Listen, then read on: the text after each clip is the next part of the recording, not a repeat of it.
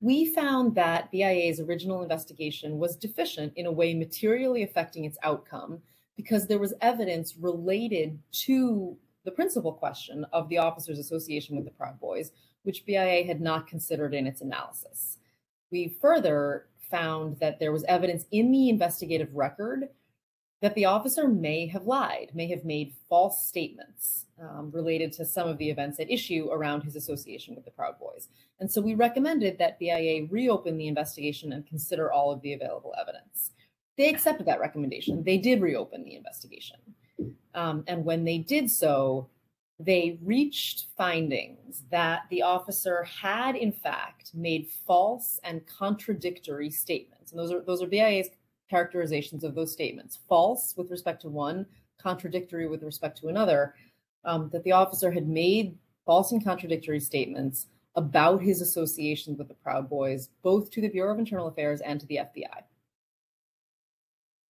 BIA did not bring an allegation, despite those findings, that the officer had broken the rule which prohibits false reports.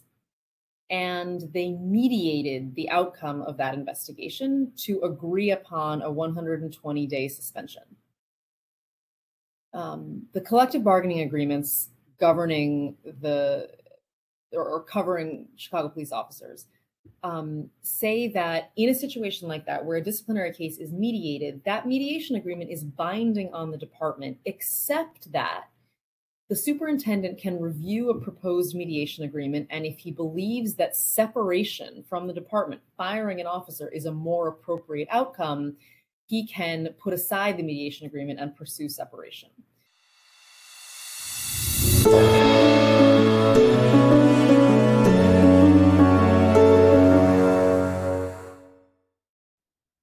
Hello and welcome to the Chicago Justice Podcast. I'm your host, Tracy Siska. I'm also Executive Director of the Chicago Justice Project. Off the top there was a clip of our guest speaking. Our guest today is Chicago Inspector General Deborah Witzburg, former Deputy Public Safety Inspector General Deborah Witzburg, who's been on the pod and our live show many, many times. If you're listening to this, it's the first time listening to the pod, please subscribe. If you're watching this on YouTube, please smash the subscribe and like buttons. If you want to get involved in our work, cjpnation.org. And if you want to support our work financially, you can go to Patreon.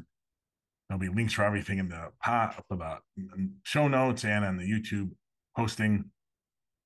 Today, we feature a conversation with Chicago Inspector General Deborah Witzburg about what we are referring to as the Proud Boy Cop.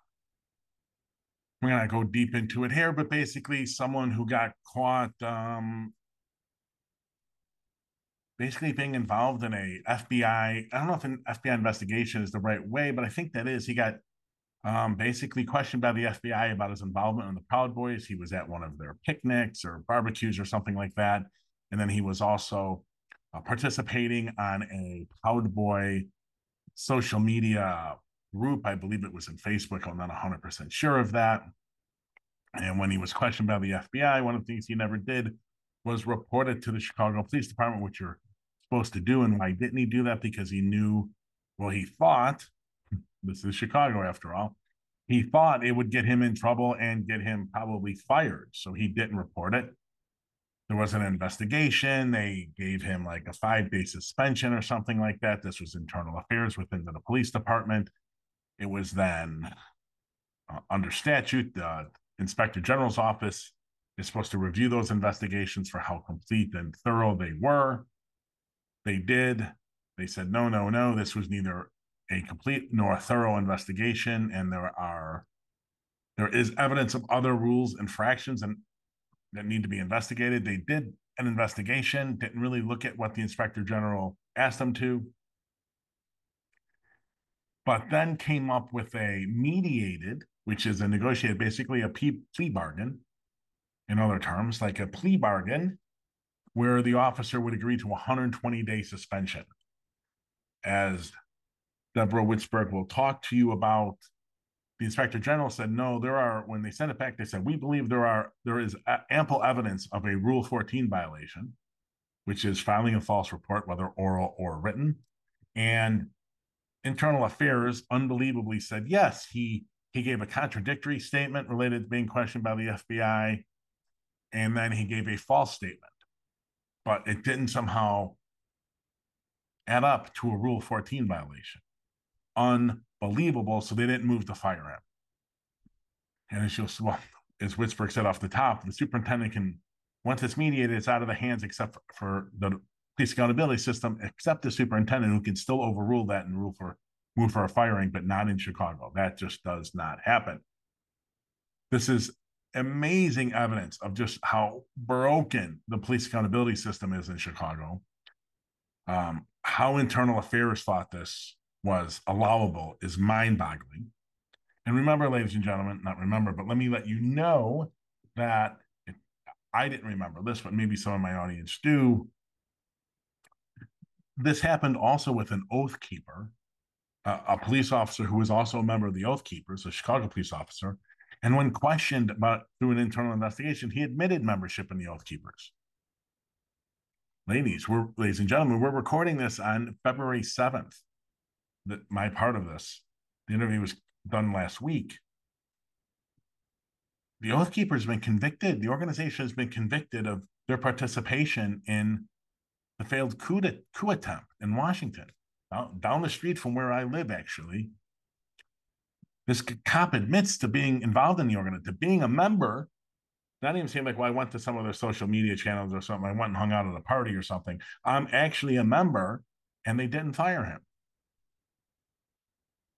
Once again, sign of a failed police accountability system. It also shows a total failure of the Chicago Police Superintendent David Brown, and also a failing of Mayor Lightfoot. It's unbelievable that they didn't move to fire either of those people. So this is what Deborah and I chat about. It's a fascinating conversation, and I will be back with you after the interview is over. Deborah Witzberg, thank you so much for jumping on the pod with us again. We really appreciate it. Of course. Thanks for having me.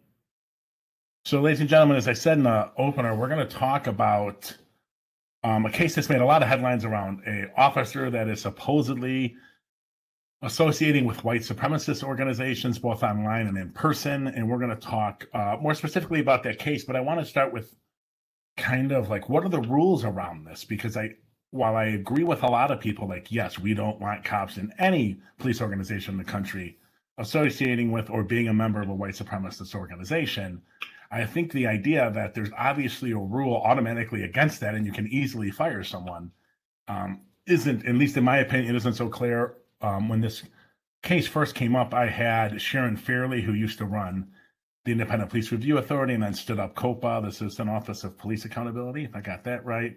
And we talked about the complicatedness involved in whether or not you can easily get rid of these people.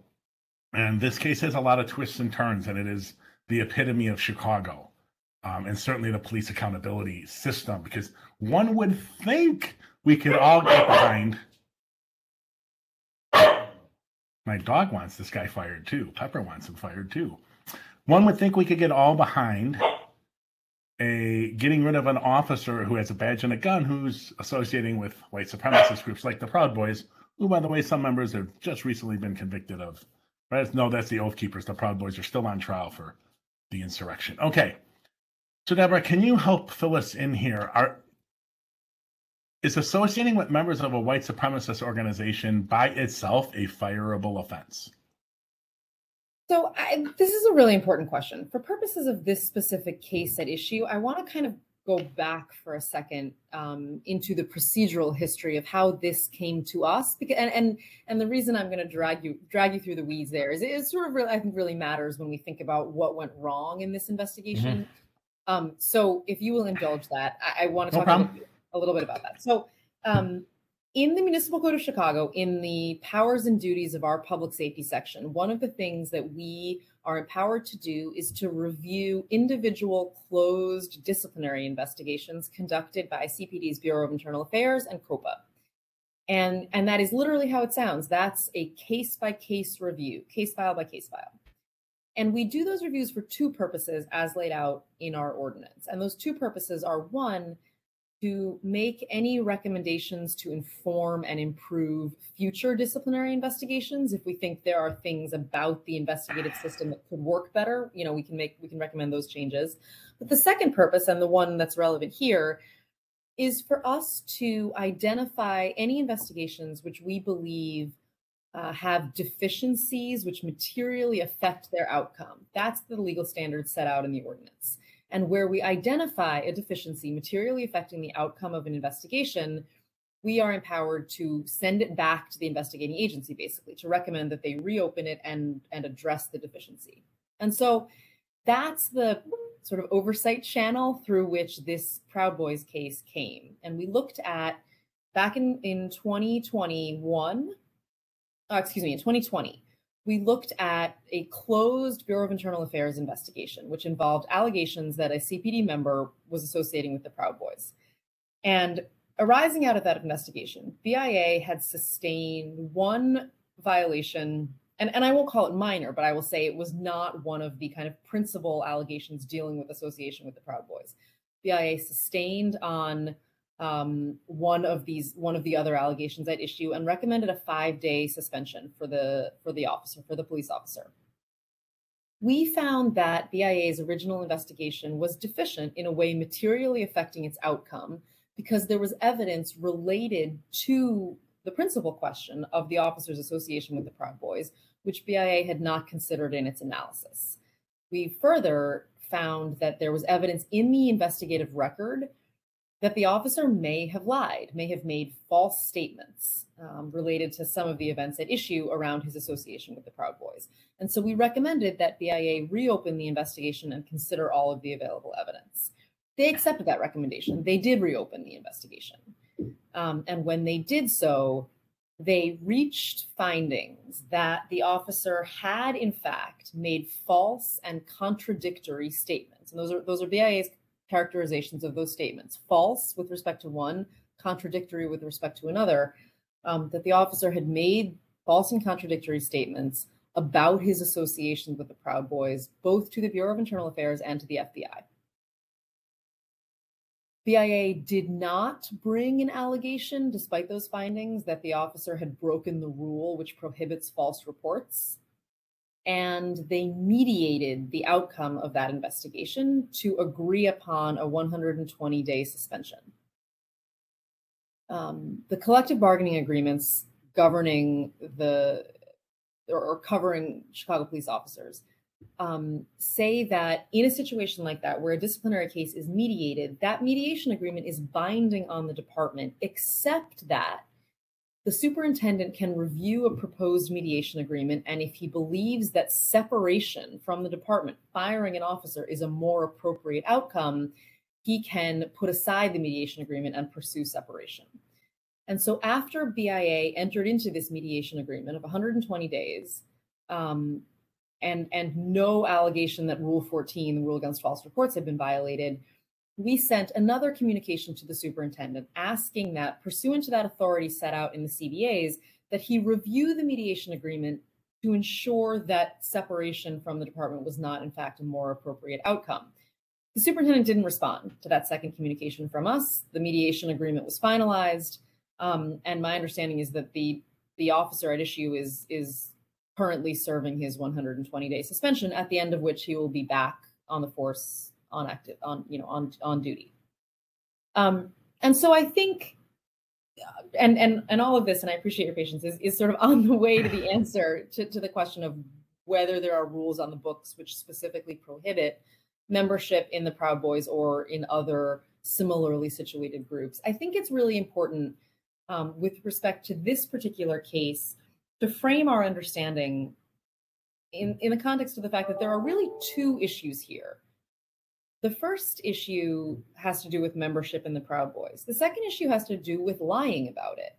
Mm-hmm. And I will say, to take the second of those first, because I think it's more straightforward, the police department has, to its credit, been very clear in public statements in recent years that lying is a disqualifying offense for a member of the Chicago Police Department. And that's for all kinds of good and important reasons, correctly identified by the police department. In order for the Chicago Police Department to accomplish its core law enforcement function, the people, its members who are out there making arrests and investigating crimes, have to be able to write police reports and testify in court when people get prosecuted for committing crimes. And if a police officer has lied, has been found to have lied, then they're in no position to do that. And in fact, their history, their disciplinary history around lying, is information to which criminal defendants and other litigants are entitled. There's a constitutional right to that information. The police department has been very clear about its view on the importance of truthfulness in sort of abstract settings. But with respect to this particular officer, the decision of the police department was that despite the fact that they found that he'd lied to the department and he'd lied to the FBI, that it was appropriate for him to continue to serve as a Chicago police officer. That, in my view, there was a road to an appropriate resolution of this case, which frankly need not even have reached the question of membership in the Proud Boys or association with the Proud Boys. And so I think that's a really important framing for this particular case. Right. And, when we did a study we published in late in 2009, it was a study of police board cases from like 99 through 2008. And we went around to a bunch of stakeholders and showed them it before we released it to get feedback. And one of them was Jody Weiss, and who was superintendent at the time, ex-FBI agent, and Brunst, his chief of accountability. And they both said, what the hell is this? Because all the Rule 14 people that were actually found with Rule 14 still weren't fired. And both of them were like, I lie in an investigation or an internal investigation FBI, we're out. That is it. They're getting us out on the street the same day if they possibly could. I don't understand this. But it has been something endemic to the department throughout the years. That they find these people, they sustain these types of allegations, and the people keep their job.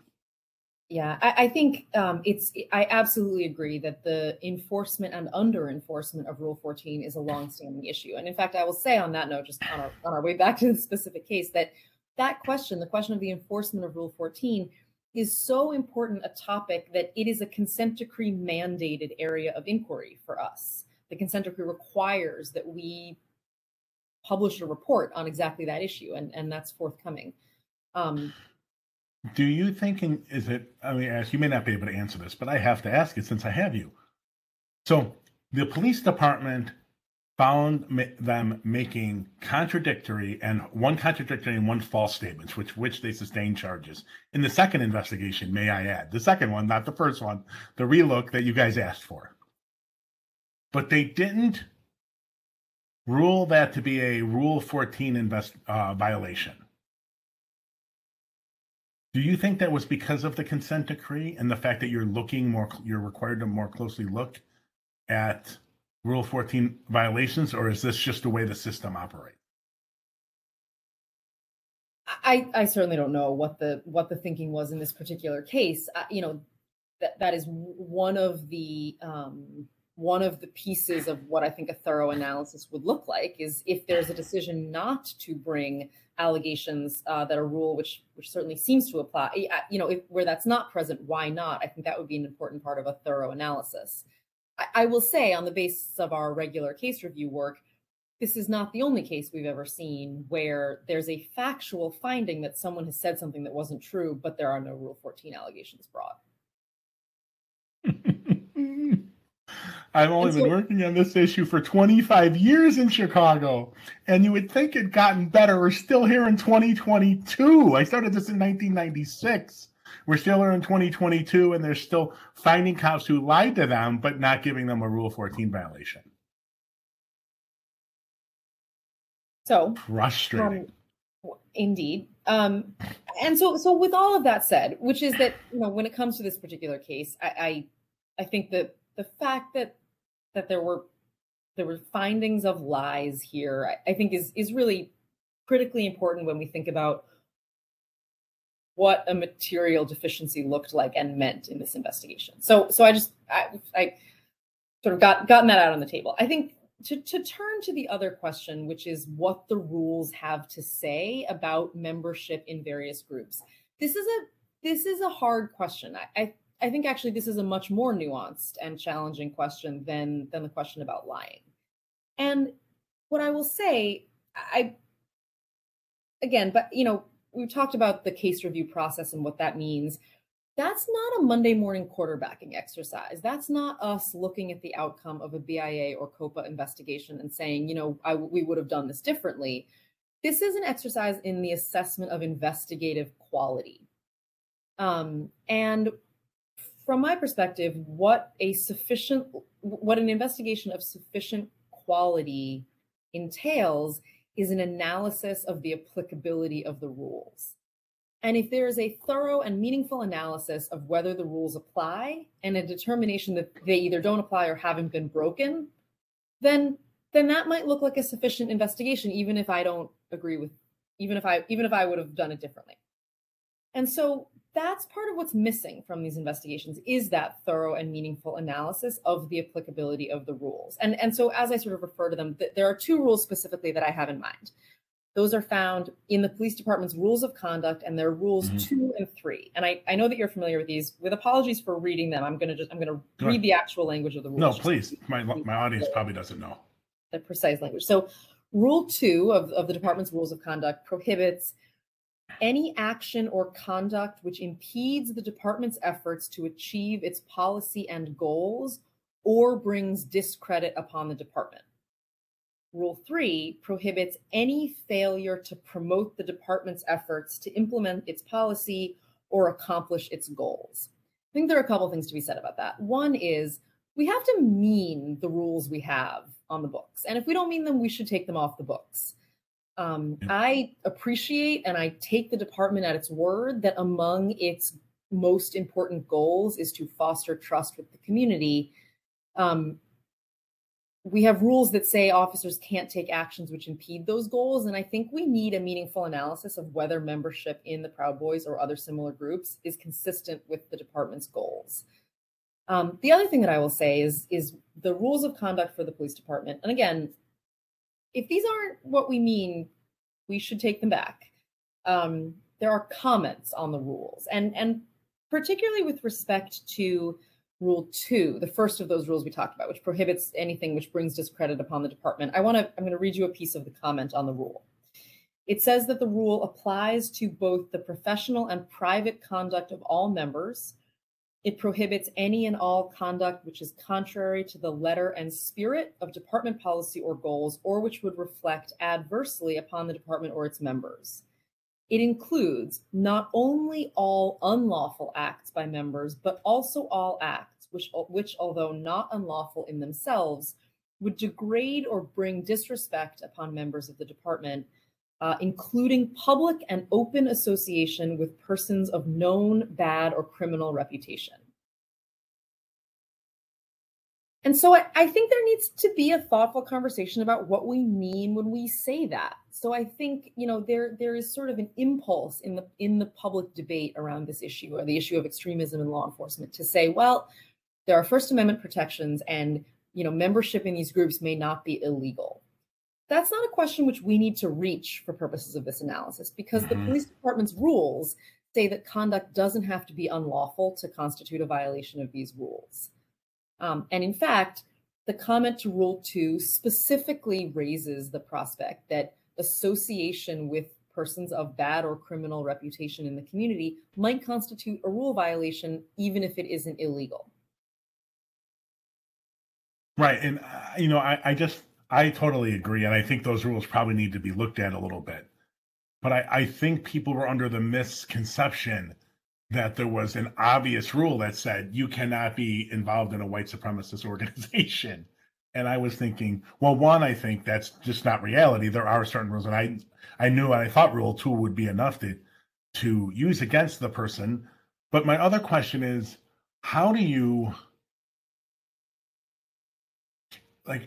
if you're not, I don't think the Proud Boys hand out cards. There may be dues paying members. I don't know. I'm assuming there are, because there has to be some sort of revenue generation to run the organization. But for this officer in particular, he was accused of attending a Proud Boys sponsored barbecue and then participating in a online chat forum, Proud Boys online chat forum. The latter one there, it seems you can obviously prove that. I mean, is there any vagueness going on with the first one? Like being at a Proud Boys sponsored barbecue, is that enough of a Rule 2 violation? I'm not trying to defend him. I'm just trying to Yeah. get at the issue here that people are Yeah. going to ask. No, I hear you. I think it's hard to know because that's not the analysis upon which the police department's result rested. If it had been, right, if there was an analysis here which said that we've thoroughly considered these facts as they match up against this rule, and these facts are insufficient to prove to 51% that this rule has been violated, then that's not an investigative quality issue. I may personally disagree with the outcome, but that's not an investigative quality deficiency, right? But that's not what we saw happen here. No, 100%. I think this case to me is a little more, the outcome of this case is a little more bewildering to me because they had, in my opinion, and I think in the Inspector General's opinion, there were obvious rule violations, like lying, which, in my opinion, made the case a lot more cut and dry than the murkiness of he attended a barbecue with some bad people.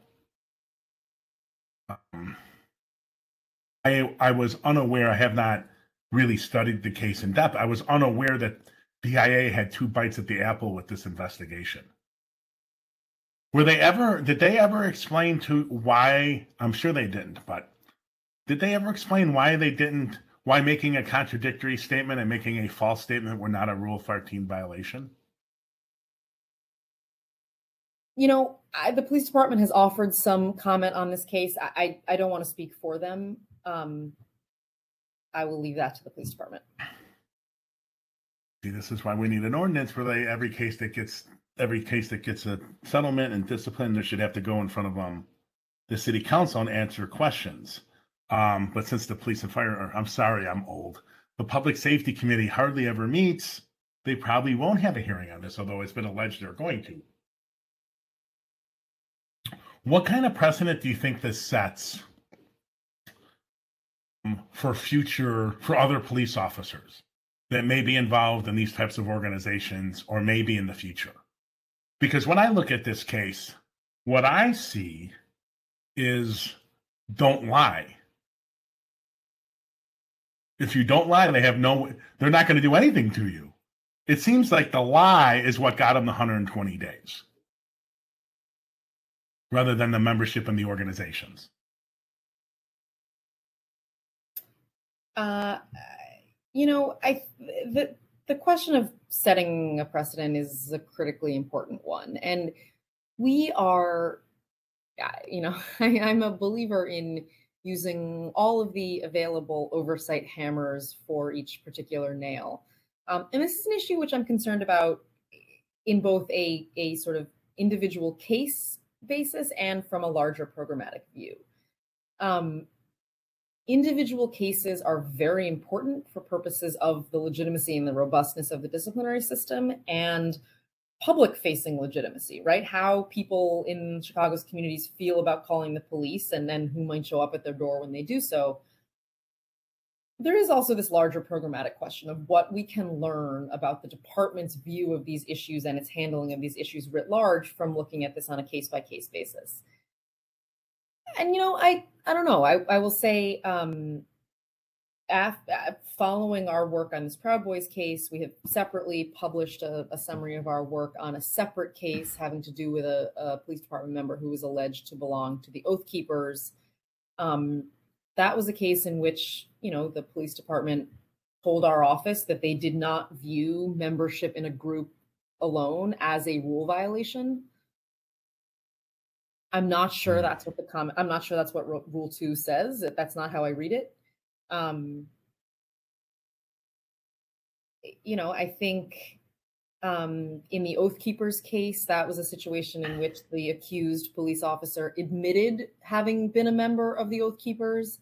BIA reached a conclusion that the evidence suggesting his membership was unreliable. I think that's hard to square with an admission of membership.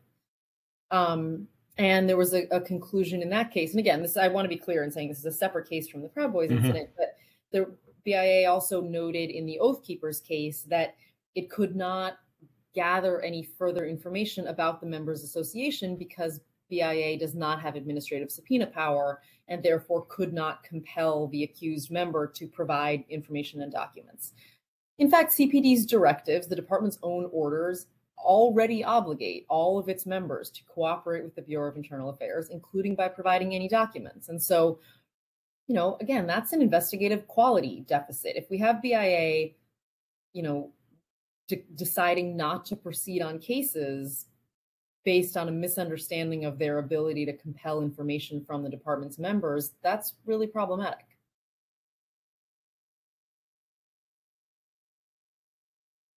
And so I guess, when I say all of that to say, what is there to learn here about deterrence and programmatic handling and so on? That's something we continue to look at, and certainly something that looms large on my mind. I think what we have seen so far, at least in these handful of case studies, gives rise to some concern about how seriously these cases are being taken and how they're being handled.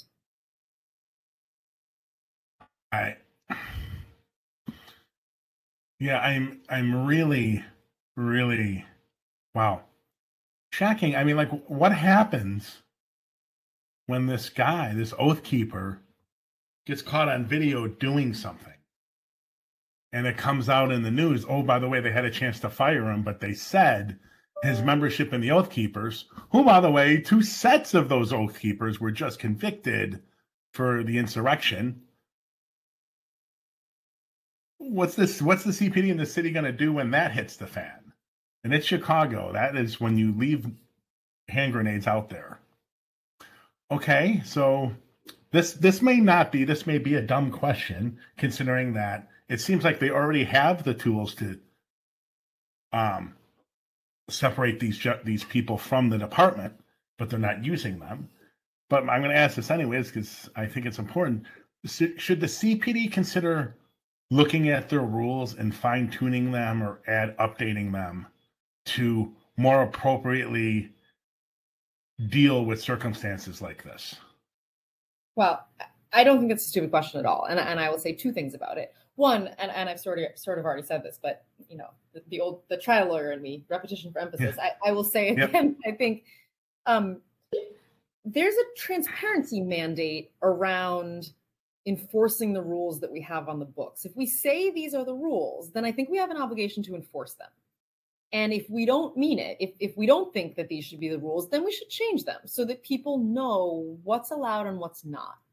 I think from a sort of fundamental fairness perspective for everybody involved, that there's an obligation there. And so I think if only for that reason alone, absolutely the rules should be reviewed.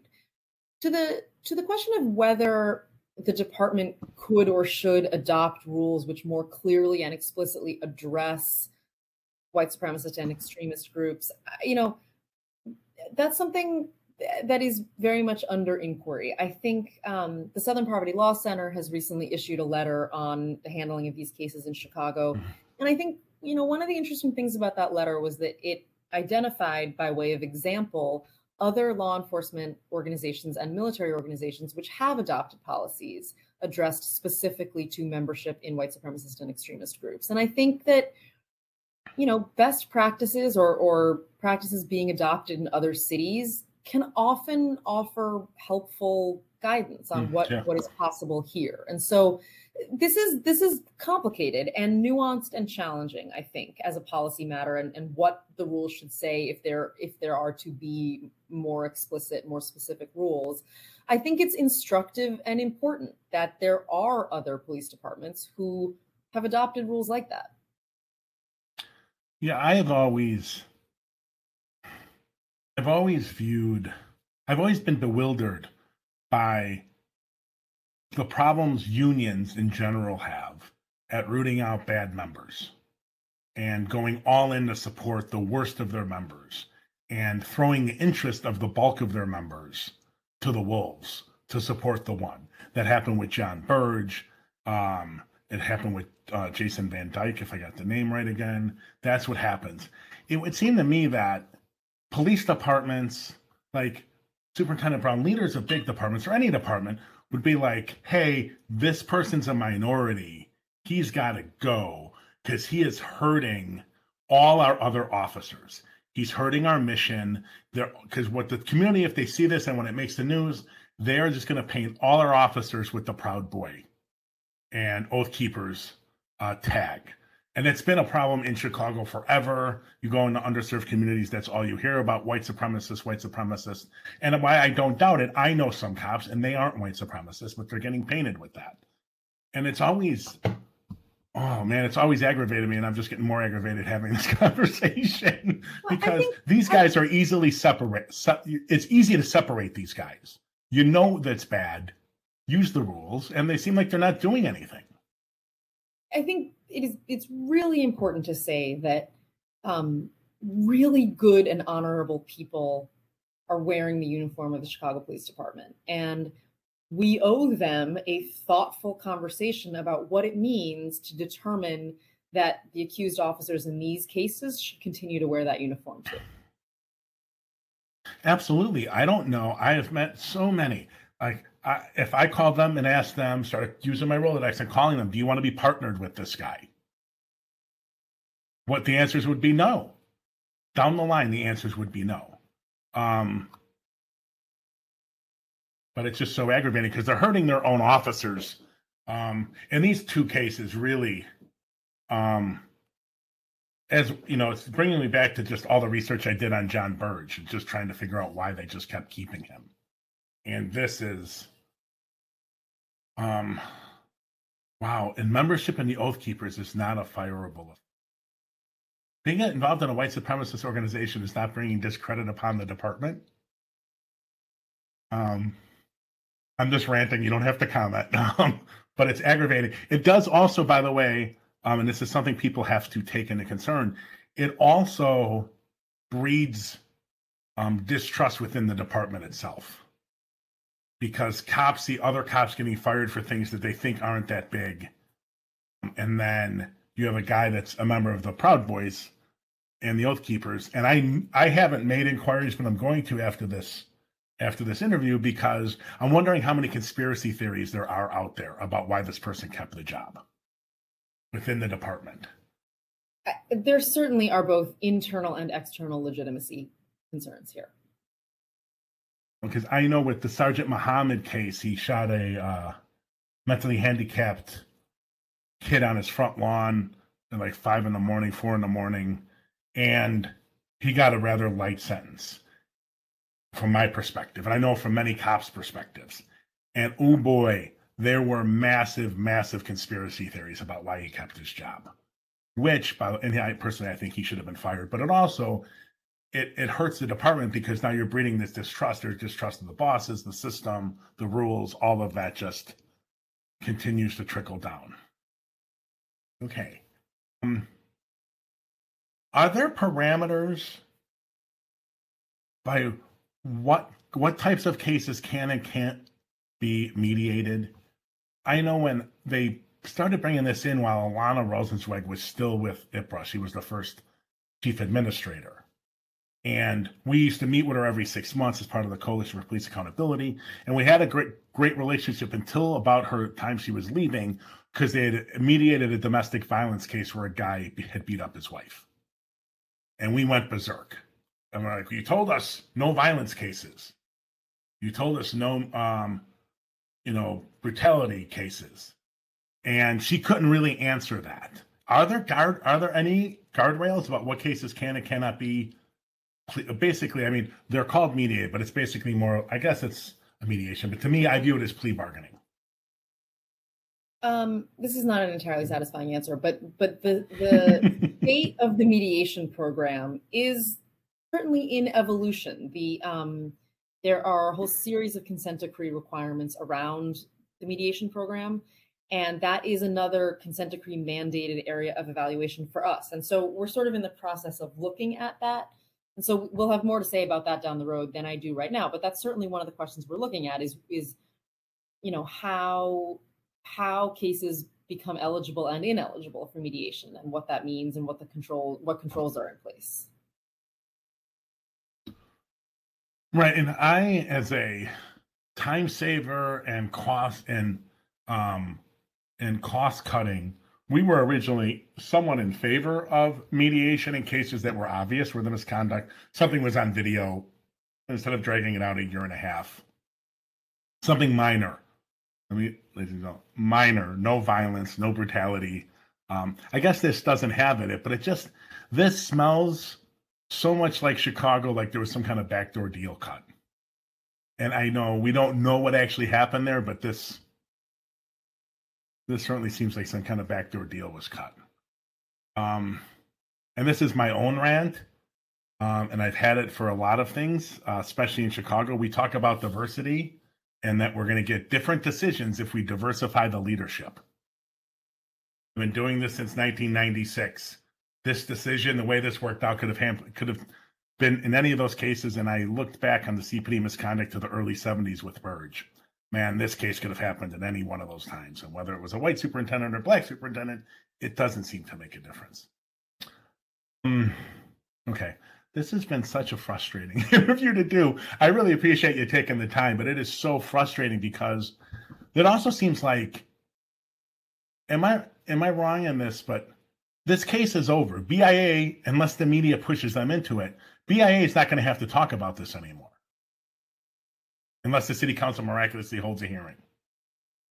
There are two resolutions pending calling for a hearing before the Public Safety Committee on this issue. I think the answer in terms of this particular case, this particular officer, if the penalty has been served, from my perspective, I think the administrative double jeopardy bell has rung. Right, and I've been, we're going to be once again pushing our police settlement ordinance, and which forces in monthly meetings of the police and fire committee. The police and fire committee to talk about these cases where the leaders have to come up. And I don't want, as you say, Monday morning quarterbacking. I certainly don't want politicians doing Monday morning quarterbacking on each individual case.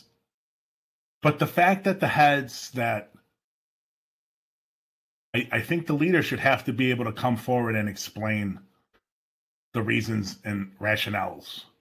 And not necessarily, I agree with you. The punishment has been served. I don't think you should be able to go in and retroactively change what happened.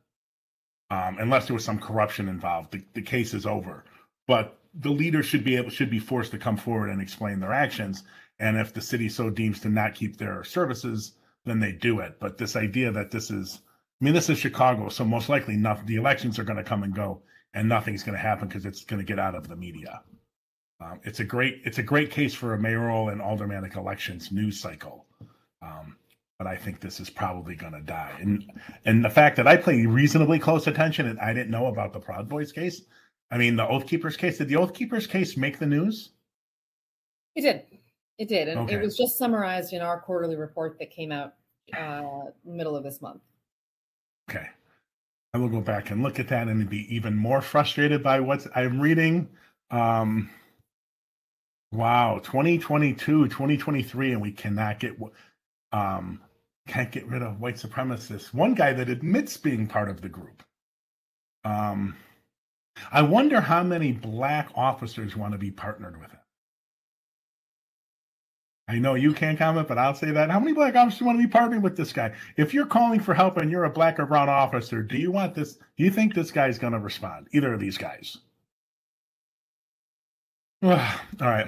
Deborah Witzberg, thank you so much. I really appreciate you taking the time. This has been incredibly informative, incredibly frustrating, but that's not your fault. You always do it very well. Thank you. Thanks for having me. Thank you. Okay, welcome back. Once again, I'd like to thank Deborah Witzberg for sitting down with us. Only in Chicago is lying and giving a contradictory statement. What does that mean? It means it was a lie. There is the truth, and then there's everything else. When it's not the truth, it is a lie. Only in Chicago is lying not filing a false oral report or is providing a contradictory statement or outright lying in reports. It's unbelievable. And remember, this is the same police department, under Mayor Lightfoot, under Superintendent David Brown, that is trying to tell you they are making incredible progress in the consent decree, under the consent decree, these reforms, and CPD is just reforming all over the place. Does this sound like reform? This could have happened in the 50s, the 60s, 70s, 80s, 90s, 2000s, 2010. What decade in history could you have not imagined a police department, Chicago Police Department specifically, keeping white supremacist cops? The progress, Mayor Lightfoot, the progress, Superintendent David Brown, the progress is in when you move to fire these people. What a joke. CPD is a total failure. Total failure. It's just, you think you make all this progress. I've worked on the police accountability system in Chicago for 27 years. Wow, that's pretty amazing. I've been doing this work in one form or another since 1996. And we haven't even gotten far enough that we can get the accountability system and the police department and the mayor to fire a Proud Boy and white supremacist Oath Keeper cop. It's unbelievable. Total failures, all of them. Okay, ladies and gentlemen, next week we feature an interview with Jim Daly from the Chicago Reader, discussing elections for the police district councils, part of the elected community commission ordinance. He'll be discussing the ordinance and the elections that are coming up. Will this new elected commission and these district councils lead to reform? I don't know. A lot of people are so behind it. In my 27 years, ladies and gentlemen, I don't have a clue why. It sounds good. I think it's democracy theater, to be honest with you. I hope I'm wrong, but I think this is democracy theater. One of the problems we've had in the police accountability movement, everyone wants democracy, democracy, democracy. And I'm a full supporter of democracy, don't get me wrong. But I think they feel like, well, we can vote for these people on the local commissions. The people will rise up and vote for the right people, and the right people will have the right power, and they will do the right thing. No, and I don't even know if they have the powers to do that. We'll have to discuss the ordinance. We're trying to get people from the commission on the podcast.